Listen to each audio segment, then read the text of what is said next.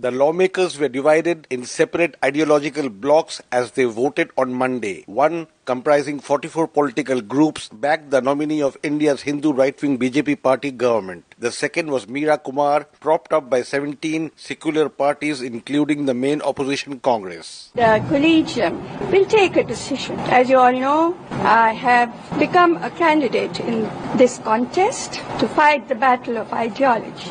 There is nothing more pure and powerful than that, and they should heed it in the best interest of the country.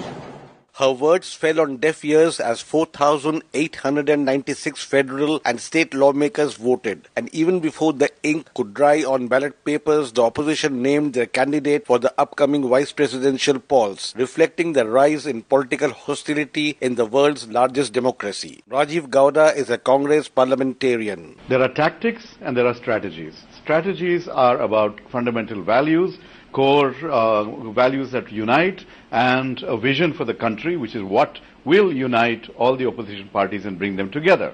Some of the points are issues that have cropped up today or tomorrow. They will not necessarily be the ones that make or break an opposition alliance. The BJP, set to win both the elections, is unwilling to surrender an inch as it hopes to capture top political positions. Party spokesman Gaurav Bhatia blamed the animosity on Sonia Gandhi's Congress. This is not a question about being magnanimous. When we were discussing the presidential candidate, we went to the Congress and we also approached the other parties and we asked them, if you have any name in mind, please share it with us. And Congress has now become synonymous to opposing the policies of the BJP for the sake of opposition. The election for the top constitutional post came amid what government critics allege is state-sponsored hate, religious intolerance and well-planned attack on liberty. Outgoing Indian President Pranab Mukherjee had this to say in perhaps his final public address. We shall have to ponder over, pause and reflect when we read in the newspaper or see in the television screen that an individual is being lynched